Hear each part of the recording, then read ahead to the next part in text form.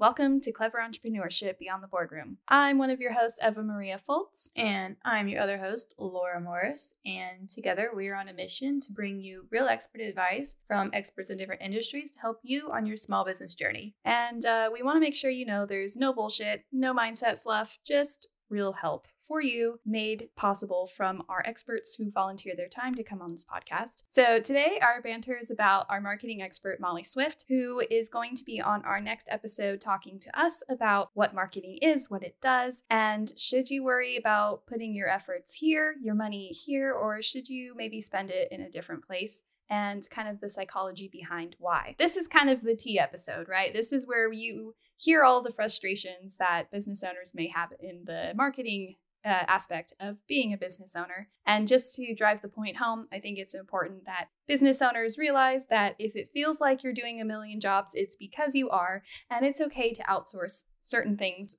especially to like experts, like in marketing, where they know what they're doing, and we wear many hats, and so we cannot possibly be good at everything. Yeah, we are not experts. We are just two chicks with microphones who have lots of small business questions and need them answered. So we found a way to do it. Where we're trying to help you get your shit together, basically. Like we've all been there, or we're all currently there. And people who are truly successful do want to see you be successful also.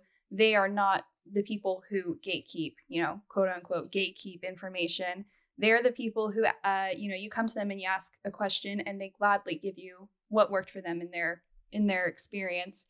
And experience is an important part of being a professional, of being a business owner. But we all start somewhere. So if you don't have that experience yet, go out and find somebody who does, and maybe make them your mentor or, confidant, somebody you come to and you say, hey, well, I don't know what I'm doing. Just be honest, be vulnerable. And with Molly, she definitely, we don't know. Well, Laura is kind of marketing is a big part of her job. But for me, it's like, I don't know. I'm just winging it sometimes.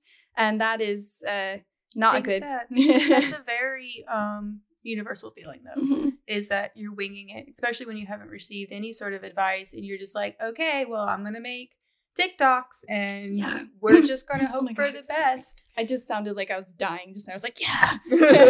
Let me try that again. Yes, I agree. You felt that in your core. I did. I felt that because posting on your Instagram story 7 times a day, the algorithm needs that. Or, posting dancing TikTok videos, but don't post dancing TikTok videos. Post authentic content. And it's a great way to market. But what if I'm not serving the market that TikTok is on? What if I'm not serving the market that Instagram users are?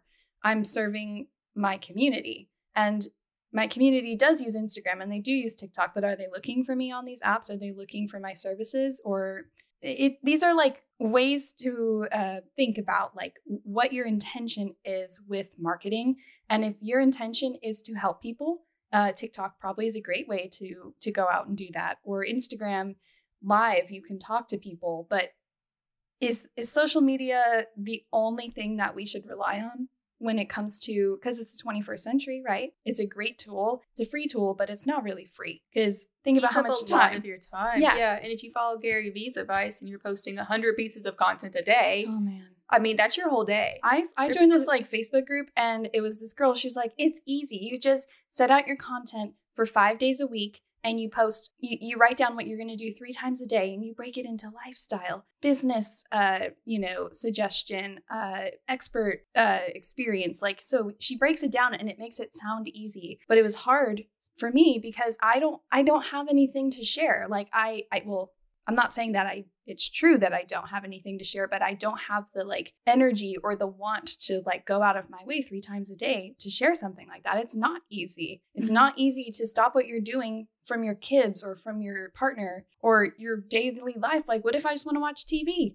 But no, I can't watch TV because I need to go like Instagram photos and leave comments on them, or else Instagram will forget I exist. It's just like not a reliable marketing tool for me. Yeah, and I mean that advice of what you said about 3 times a day. 7 times a day, I think it was last I heard. 7 times a day. I mean, just planning out what you're going to do 7 times a day is half of one step, because there's the original mental load of coming up with it and like, okay, 7 times a day, I put this here, I'll put this here. No, that's just to your story. That's not even like an actual post. That's literally just to your Instagram story. Stories are the easiest for me. I'm just like, hi. No, I see. For me, it's not easy because I'm down here working in my office and I'm just like, I look like a goblin. Like, I don't want to show my face, but also what I'm working on is private client work and or my website. And it's just not like, if I had a marketing person with me, she could spin it, or they could spin it and tell me how to make it a marketing tool, what I'm doing. But in my head, I'm thinking,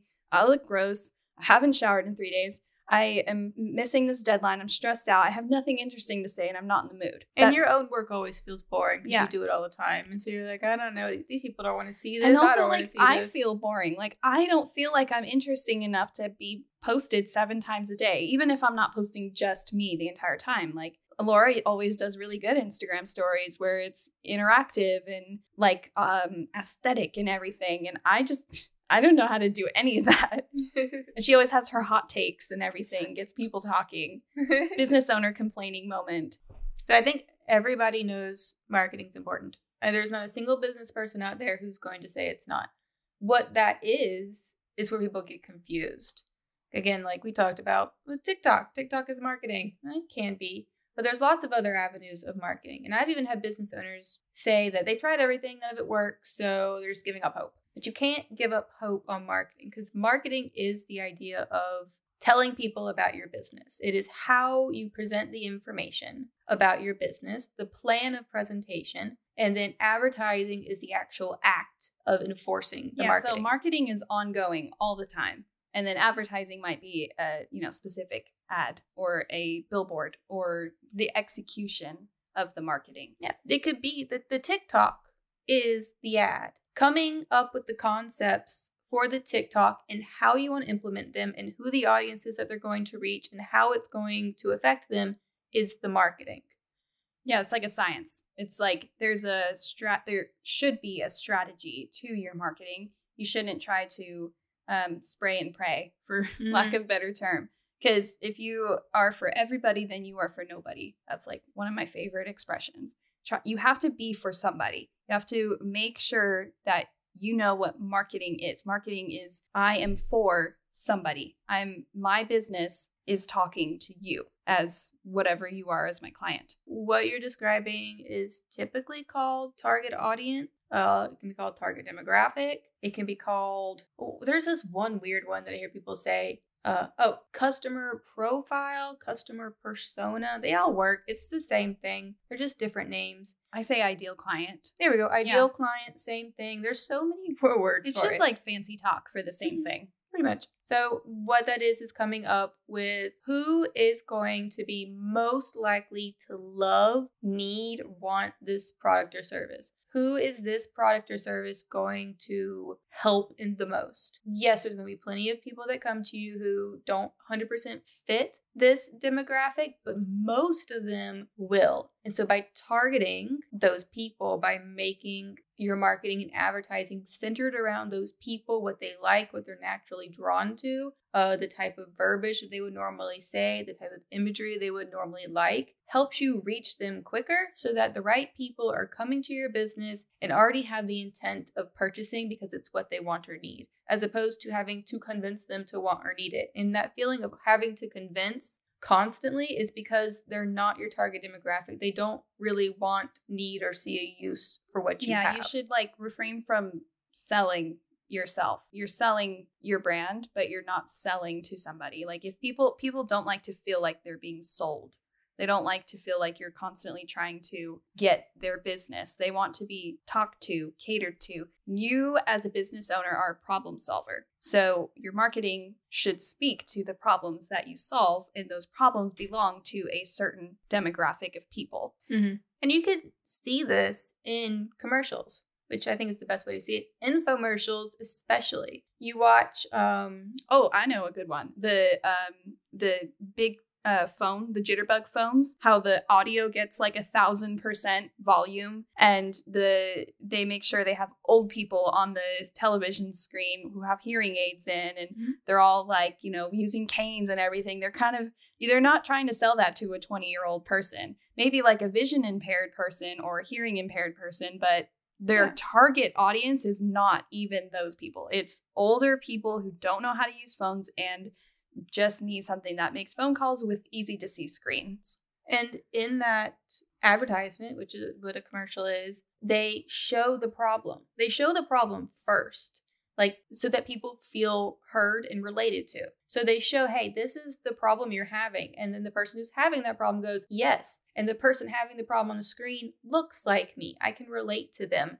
And then you say, we can fix this problem with this tool. And they go, oh, I'd love to have that problem fixed. I'll get the tool. And then you don't have to sit there and convince someone who doesn't have a problem that they need this or will need it later or should buy it as a gift for somebody, because you're already talking to the people who need it and want it. And it makes the actual selling process easier because you've marketed and advertised correctly. What is your brand identity, and is it transferred into your marketing? If you're a high-end brand, do you have high-end appearance? Do people understand when they see your website, when they see your advertisements, when they see you out at a business event? Do they understand your brand? How important is that as far as even like digital brands, like somebody who doesn't have a storefront? What do you think? The best way to describe branding is how the public perceives you. And the best way to understand that is think about the way that you dress. So you dress a certain way when you go to certain events, but most people have an aesthetic. They have a way that they like to dress, they're comfortable, and it reflects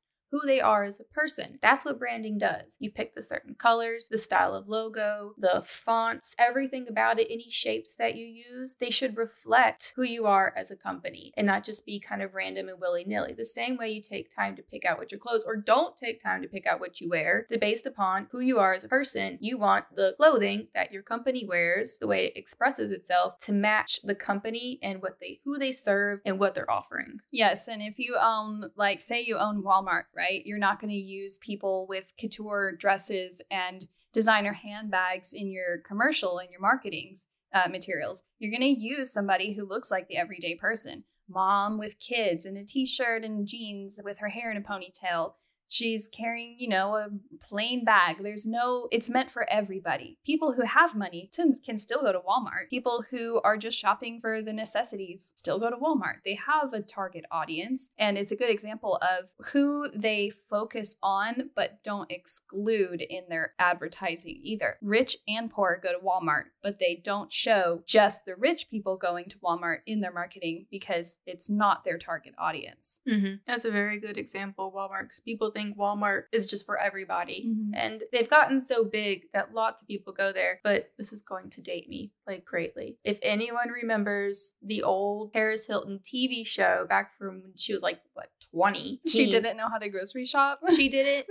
And I saw so few clips of the show. But there it feels was like one a fever dream. Yeah, it kind of does. There's one clip where they've never been to a Walmart. They go to Walmart for the first time. Paris Hilton's not Walmart's demographic. No, she's not. She's never stepped in one, barely knew what it was. It was like, what? Walmart? And then she goes in it and she's kind of culture shocked in a way because it's so outside of her culture. Yeah. So outside of her demographic and the kind of culture bubble that she lives in. And so Walmart is a great example because people do. They think it's for everyone. Yeah. Absolutely not. They have a target demographic. Yeah. It's you, probably, because it's very not broad the 1%, demographic, but it's the not people everyone who work for the 1% go there. They probably eat from Whole Foods or something. But again, Whole Foods is a good example of a marketing towards certain kind of people. Like when you think of a person who shops at Whole Foods, you already have an idea in your head. And when you have the people of Walmart.com, you know exactly the people that shop. Is that thing still up? There's no the people of WholeFoods.com. Like it's a different scene. But you have different expectations and different accommodations and ambiance kind of expectations when you have those higher dollar stores. Just like a luxury business, you can have a service that is offered at a lower price, but the expectations, if you offer it at a higher price, are going to be different. And the person who goes to the lower price one might be your client, but probably not. And then the people who go to you would not go to somebody who offered less. That's why they're paying you more. It's a difference of, you're not going to turn somebody who wants to spend $20 into a $2,000 client, but you could develop a rationale behind that. But it's not going to be you specifically. It's going to be your brand, your marketing, your presence in your community. Maybe they never thought they would spend $2,000 on your service when they could spend $20 on it somewhere else. But they know that brand awareness has been going around. People talking about it is a form of marketing. You know, that kind of, what's it called? Word of mouth? Yeah, word of mouth is a marketing strategy. Mm-hmm. Do you think it's the best one? Is there a best one? I think word of mouth is the best one. But you trust. We have a trust level of certain things. We're losing trust in social media. Yeah, to tell for sure. So many influencers of all shapes and sizes and follower counts are getting all these brand deals. Or even like the eligible for commission one. People didn't understand what that was because TikTok never really announced it. So when you see somebody talking about something and it has an eligible for commission, that doesn't mean that they were sponsored to talk about it. It just means they get like $6 or whatever if you buy the product that they happen to be talking about. And they're trying to defend it that way and saying, oh, it's not sponsored. It's just, if you want to buy it, you can support a creator instead of TikTok supporting their own creators. But then you like lose trust still. Like, I think it was supposed to be a way for them to like make it more genuine, the eligible for commission buttons. But if I'm going to get money off of something and I need money, or maybe I just really like money, then maybe I might fudge it a little bit and say, this is the best product I've ever used. It doesn't really make it better than being sponsored, except for the amount of money being paid at one time. Yeah, I see it a lot with makeup influencers, because I watch them just losing their mind over a mascara wand. And I'm like, you've seen 50 million mascara wands. This one's not that different. You don't have to have that reaction. But they do. They hype up the product because either they're being paid to talk about the product or they'll make a commission off selling the product. So yeah, people have lost trust in that. Do you think that it's become like, okay, so that's been a problem for a long time, is the sponsorships and stuff like that. In my opinion, I feel like people kind of turned a blind eye to it, because in a way, having a big brand talk about, you know, another big brand or a small brand or whatever, like those partnerships, paid partnerships, it's like shopping. It's like, I'm interested in this product. I'm going to watch this video. So they're not forcing me to watch their sponsored video as long as they're being transparent about it. And then you have the whole Michaela Nagura video that I think brought a lot of attention and awareness to something we just let slide for so long. Absolutely, yeah. Like we really show that they're hyping. They really show that they're hyping stuff up. Yeah. And we didn't think about it before, because up until kind of that point, or recently, we trusted influencers like, oh, this is just an everyday person who really likes this product. I'll totally buy it. But even if it said like, you know, ad or whatever in there, I would still watch the video, because maybe it's a great product and it costs a little bit more. But, you know, if it's a good product and my favorite makeup person uses it, I don't see a problem with it. But it's the whole, like, it's a very like thin line between something that's good and something that is good just because an influencer said it's good. But it kind of worked like a shopping network to me. I would be like, okay, they liked it, I'll try it. And yes, they're getting paid to tell me that they like it, but I still believed them. I still felt like they did like it. And then after the whole Michaela eyelash gate thing came out, I really was like, wait a second, this has been happening. She's not the first one to do this. She's just kind of a newer influencer who people like to pick on. And, you know, basically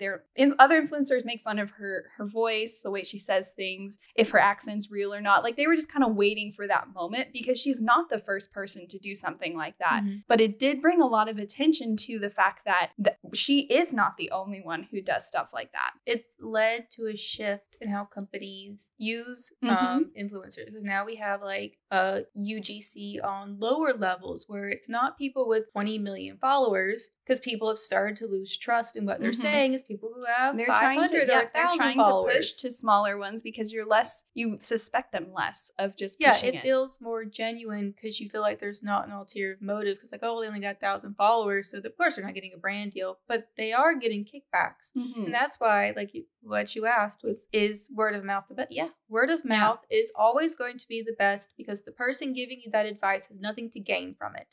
And so ads are great. Google ads, Facebook ads, Instagram ads. If you understand what you're doing and you do it correctly, they're great. Using influencers is great.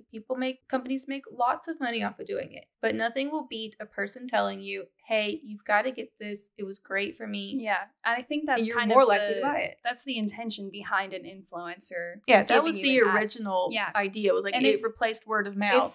It's still the idea. They know, these companies know, yes, word of mouth is the biggest way to influence people to do something, like buy something or do something or go somewhere. And so it's kind of, the logic is still there. It's just been corrupted.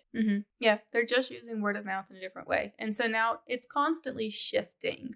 These things, the way people advertise and how well they work. Infomercials are going out. It's the older people who are watching infomercials and buying from them. So you'll see that most infomercials target an older demographic because the younger demographic doesn't believe it, doesn't care, isn't going to watch it, thinks it's all hoopla, but it used to work really well. And we feel very nostalgic about infomercials. You wake up at 3 a.m. and it's like selling you wrinkle Celine cream. Dion or something. Celine Dion selling you wrinkle cream. Or like, man, what's that greatest hits album? It's like, do they still do the greatest hits? I wonder, but I remember just stay up till 2 a.m. and watch cable. This is another fever dream, just like waking up in the middle of the night and like hearing Celine Dion, or like the ASPCA commercials would come on all the time and they'd show the sad puppies.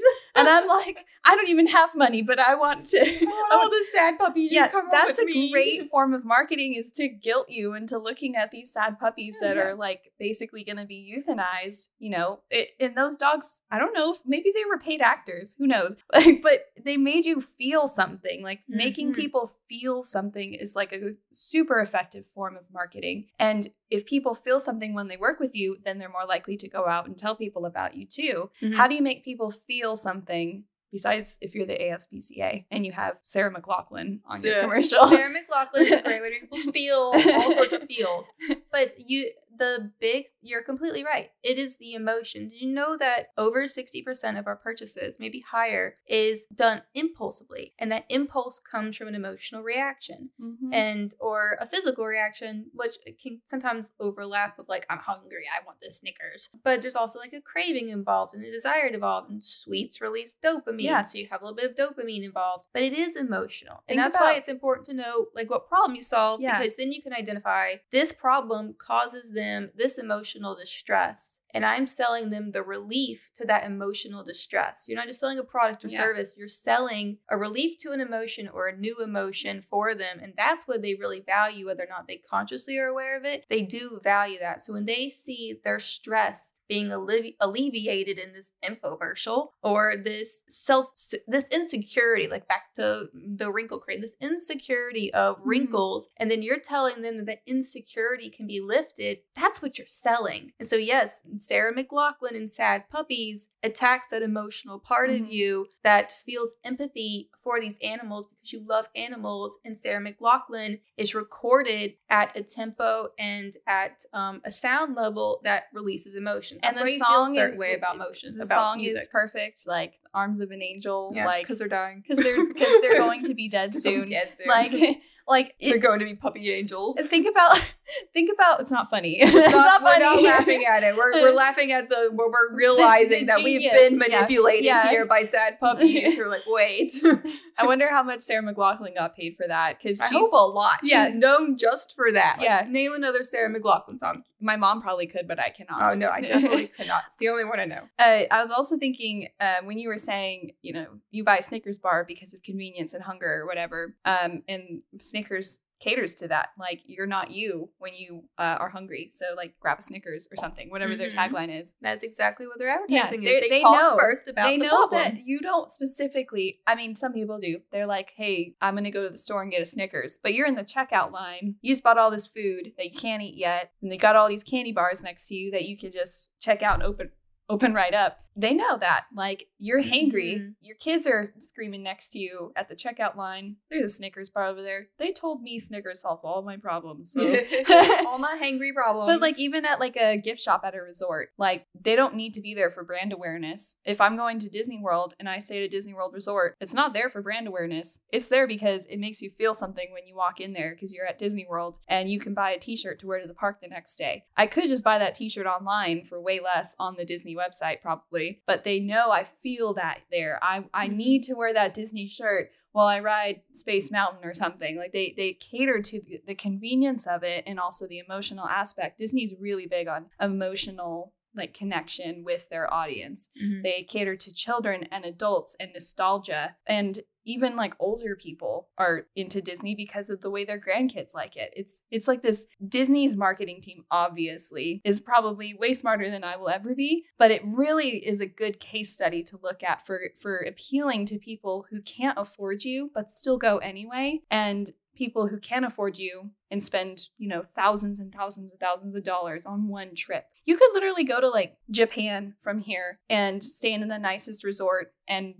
go tour the whole country for less price than you can go to Disney World for like 5 days.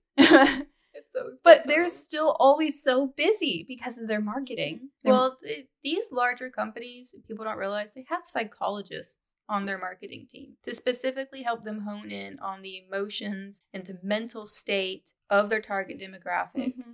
So it's not just a marketing person. It's a marketing team with psychologists on the team who specialize in human responses and human emotions and their impulses. And that's how it ends up being so good because they've gone way outside of just post a reel and really got to know their target demographic. They don't need to post reels. Disney doesn't need to do dances on TikTok. No. One of the things I really like that I saw them doing for marketing was posting interviews with their cast members on their TikTok page. They'll have the cast members show them, their favorite magic moment from the day, or they'll post a video of their janitor making a Mickey shape out of mop water or whatever. Like, it's emotional impact stuff like that. Like, wow, Disney really cares about us. And they've also gotten really good at FOMO. So your kid and your friends have all gone to Disneyland, but like my husband his parents could never afford to take him to Disney World. And even now he understands why his parents didn't take him, but he feels like he missed something growing up that he never got to go. And I just think it's like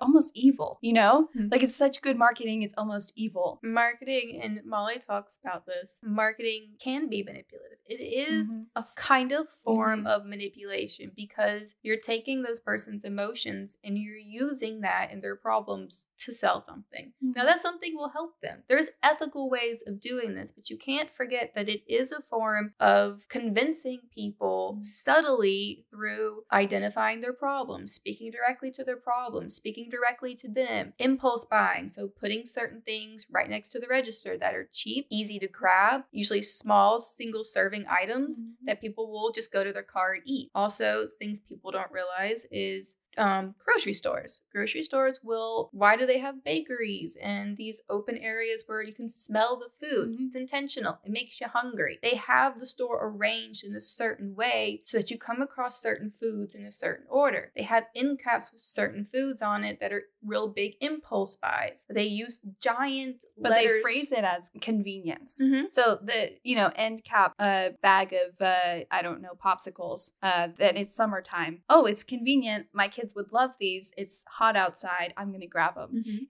They're not doing it because they know that it solves a problem, but they're not trying to help you. They're trying to get you to spend more money. Like, if you think about it from like an outside perspective, they don't care about you. They care about what you're going to buy. And in your mind, it's not that deep. You're just like, I want popsicles. You don't really realize it's happening. And that's where people say it's manipulations because it's being done on a subconscious level to you. But they're consciously knowing what they're doing and you're subconsciously falling for it and not realizing. There's totally plenty unethical ways of doing it. There's lots of loopholes that companies get away with where they advertise something as all natural and it's got like one all natural ingredient, and that's unethical marketing in my opinion. But there's other small stuff that people don't realize. Why do you think the sale numbers are always written in red? Red encourages urgency. It makes you feel like this is going to end soon. So even the color usage, Google did tons of study on what is the best color for a button to get someone to push the button. Red is the best color for any button that there is out there. It forces a sense of urgency that this has to be done quickly. And even just the simple things is the font needs to be bolder to increase people to see it and for them to feel like it's important. Like it stands out a little bit more. Yeah, it stands out more. It's not just random selections. Every little tiny thing of what the green beans that are at the top, green beans that are right here at eye level, and green beans that are at the bottom. They all have a reason for their placement, the colors, the usage, the fonts. It's very intentional. None of it is accidental. And when you know those things, it's really easy to spot it everywhere. I see it everywhere. I think like looking at these big brands,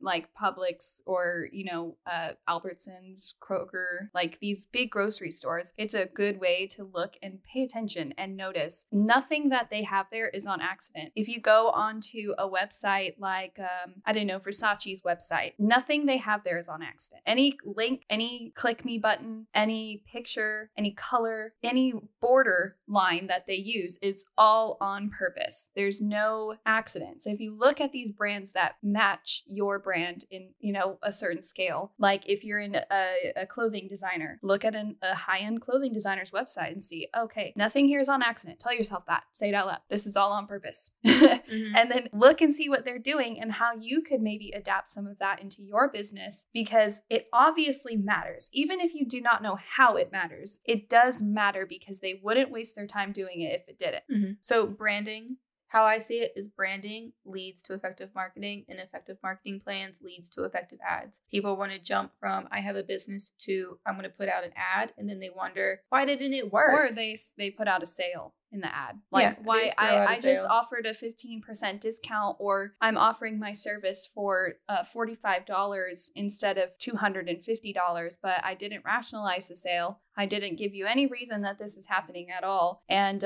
I'm just going to do it so I get more people to come.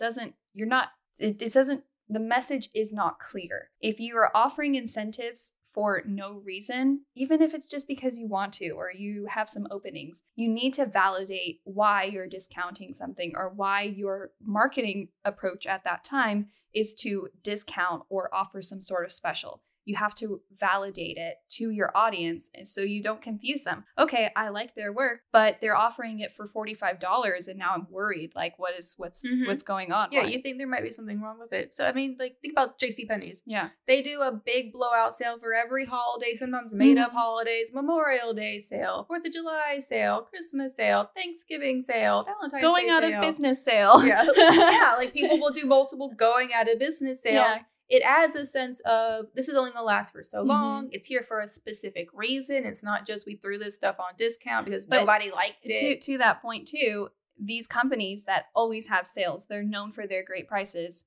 They're also known for their we're bankrupt sale. They always go out of business. The furniture company that's always going out of business. Yes. That creates a sense of urgency. But they legitimately do go out of business because they just, they are known for being the budget brand, the value brand.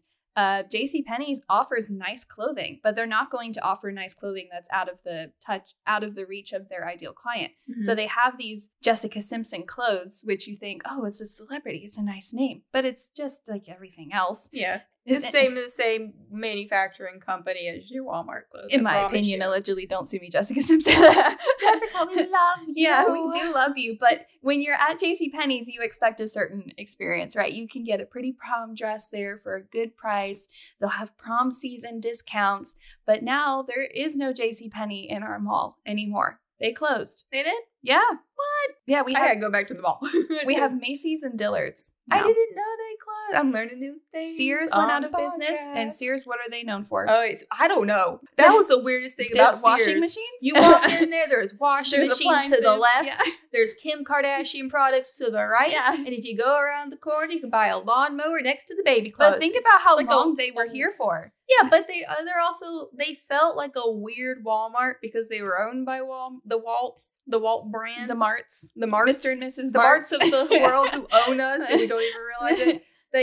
So it had this weird Walmart feel to it, but it was so hard to wrap your brain around. But obviously it worked for however long they were open for. And then with the kind of new age world, certain types of online marketing have kind of stopped working. Mhm. And I think that's something we didn't even talk to Molly about, is the evolution of marketing. So the same things have worked since the beginning of time. That is true. But there are some things like that just don't work anymore because of technology. And I think that's really interesting to think about, because Sears was a family brand. They were, you know, a generational store around always forever. got your wash machine from Yeah, Sears. Toys R Us too. Yep, Toys, and yep. I think some of it comes down to convenience, some of it comes down to price, but there's still a certain brand loyalty that you have in, like, taking your kids to Toys R Us on their birthday. That's a big thing. That was a big part of why people were upset. They're like, it's all nostalgia to me. It was those trips that really I really remember. And I definitely, my grandfather took me every year before Christmas to Toys R Us. It was a big deal. He has a little notebook. He wrote down everything we wanted in his little note. It was a big deal. Yeah. And then just one day, they're, you know, my children will never experience going to Toys R Us. No, now it's some weird like discount store. Yeah. In replacement of it is a discount store now in our area. But if you think about it, it kind of makes sense. Like the Toys R Us, you're paying more there for the experience, for the name, to be sold at Toys R Us, to keep the store open, to pay their bills. But they've replaced it with a discount store, and people don't just randomly place their store in places. I mean, hopefully not. Sometimes they do. Sometimes they do. It doesn't work Usually out well they work think into it. Yeah, they if you think about where you're going to put your storefront, which we will have a realtor on here, a commercial realtor soon, that will talk to us more about this as well. You don't just put your designer shoe store next to a rainbow clothing outlet, you know, like a discount clothing store. It just doesn't, it's not going to work. So you have to be strategic. And Toys R Us was in this spot that's now a discount store. Yeah. And it's doing great. Yeah. Always people there, yeah. Yeah. So it's just I wonder if we could ask Molly next time what has died in the marketing world. That's a great question. And if you guys have any ideas, like what has changed, like I said, there are things that have worked for millennia. Like there's things about marketing that are still true from Adam and Eve to today. And then there are things, something has changed. What do you think it is? Leave it in the comments below. And don't forget to like and comment and subscribe. Yeah, subscribe to the channel, guys. Just hit the button. It takes like a quarter of a second. And it second. makes a cool little ding. Our marketing for asking people to subscribe needs a little work. Also, leave a comment if you have additional marketing questions. Oh, yeah. Because Molly has already said she would love to come back, and having specific questions from you, because the questions we have are questions people do have that we presented to her, but it's very generalized. So very specific questions is what she'd love to come back and answer. So if you have very specific questions, just leave them in the comments, and we'll make sure to include as many of them as possible whenever she comes back, so you can get your exact question answered as opposed to a generalized one. I feel like marketing is a science. So you can have an answer to something, but it might not apply to you. So just remember that your brand has very specific needs. And if you do want specific advice, you should go talk to a marketing expert. And we're just going to give you like a generalized science or ideology behind marketing and try to answer some questions or get you started on a path to figure out what questions you have about your brand. And then you can move forward from there. Yeah, I really think the stuff Molly said will answer lots of questions, but it will generate new ones that people hadn't thought about. And those are the questions we're, us and her are very, very interested in, is to seeing what new questions arise for you that you want to get answered. So we'll actually be bringing back probably a few different guests who you guys ask more questions about. So if you didn't get the question answered in the upcoming episode, don't worry, just leave it in the comments.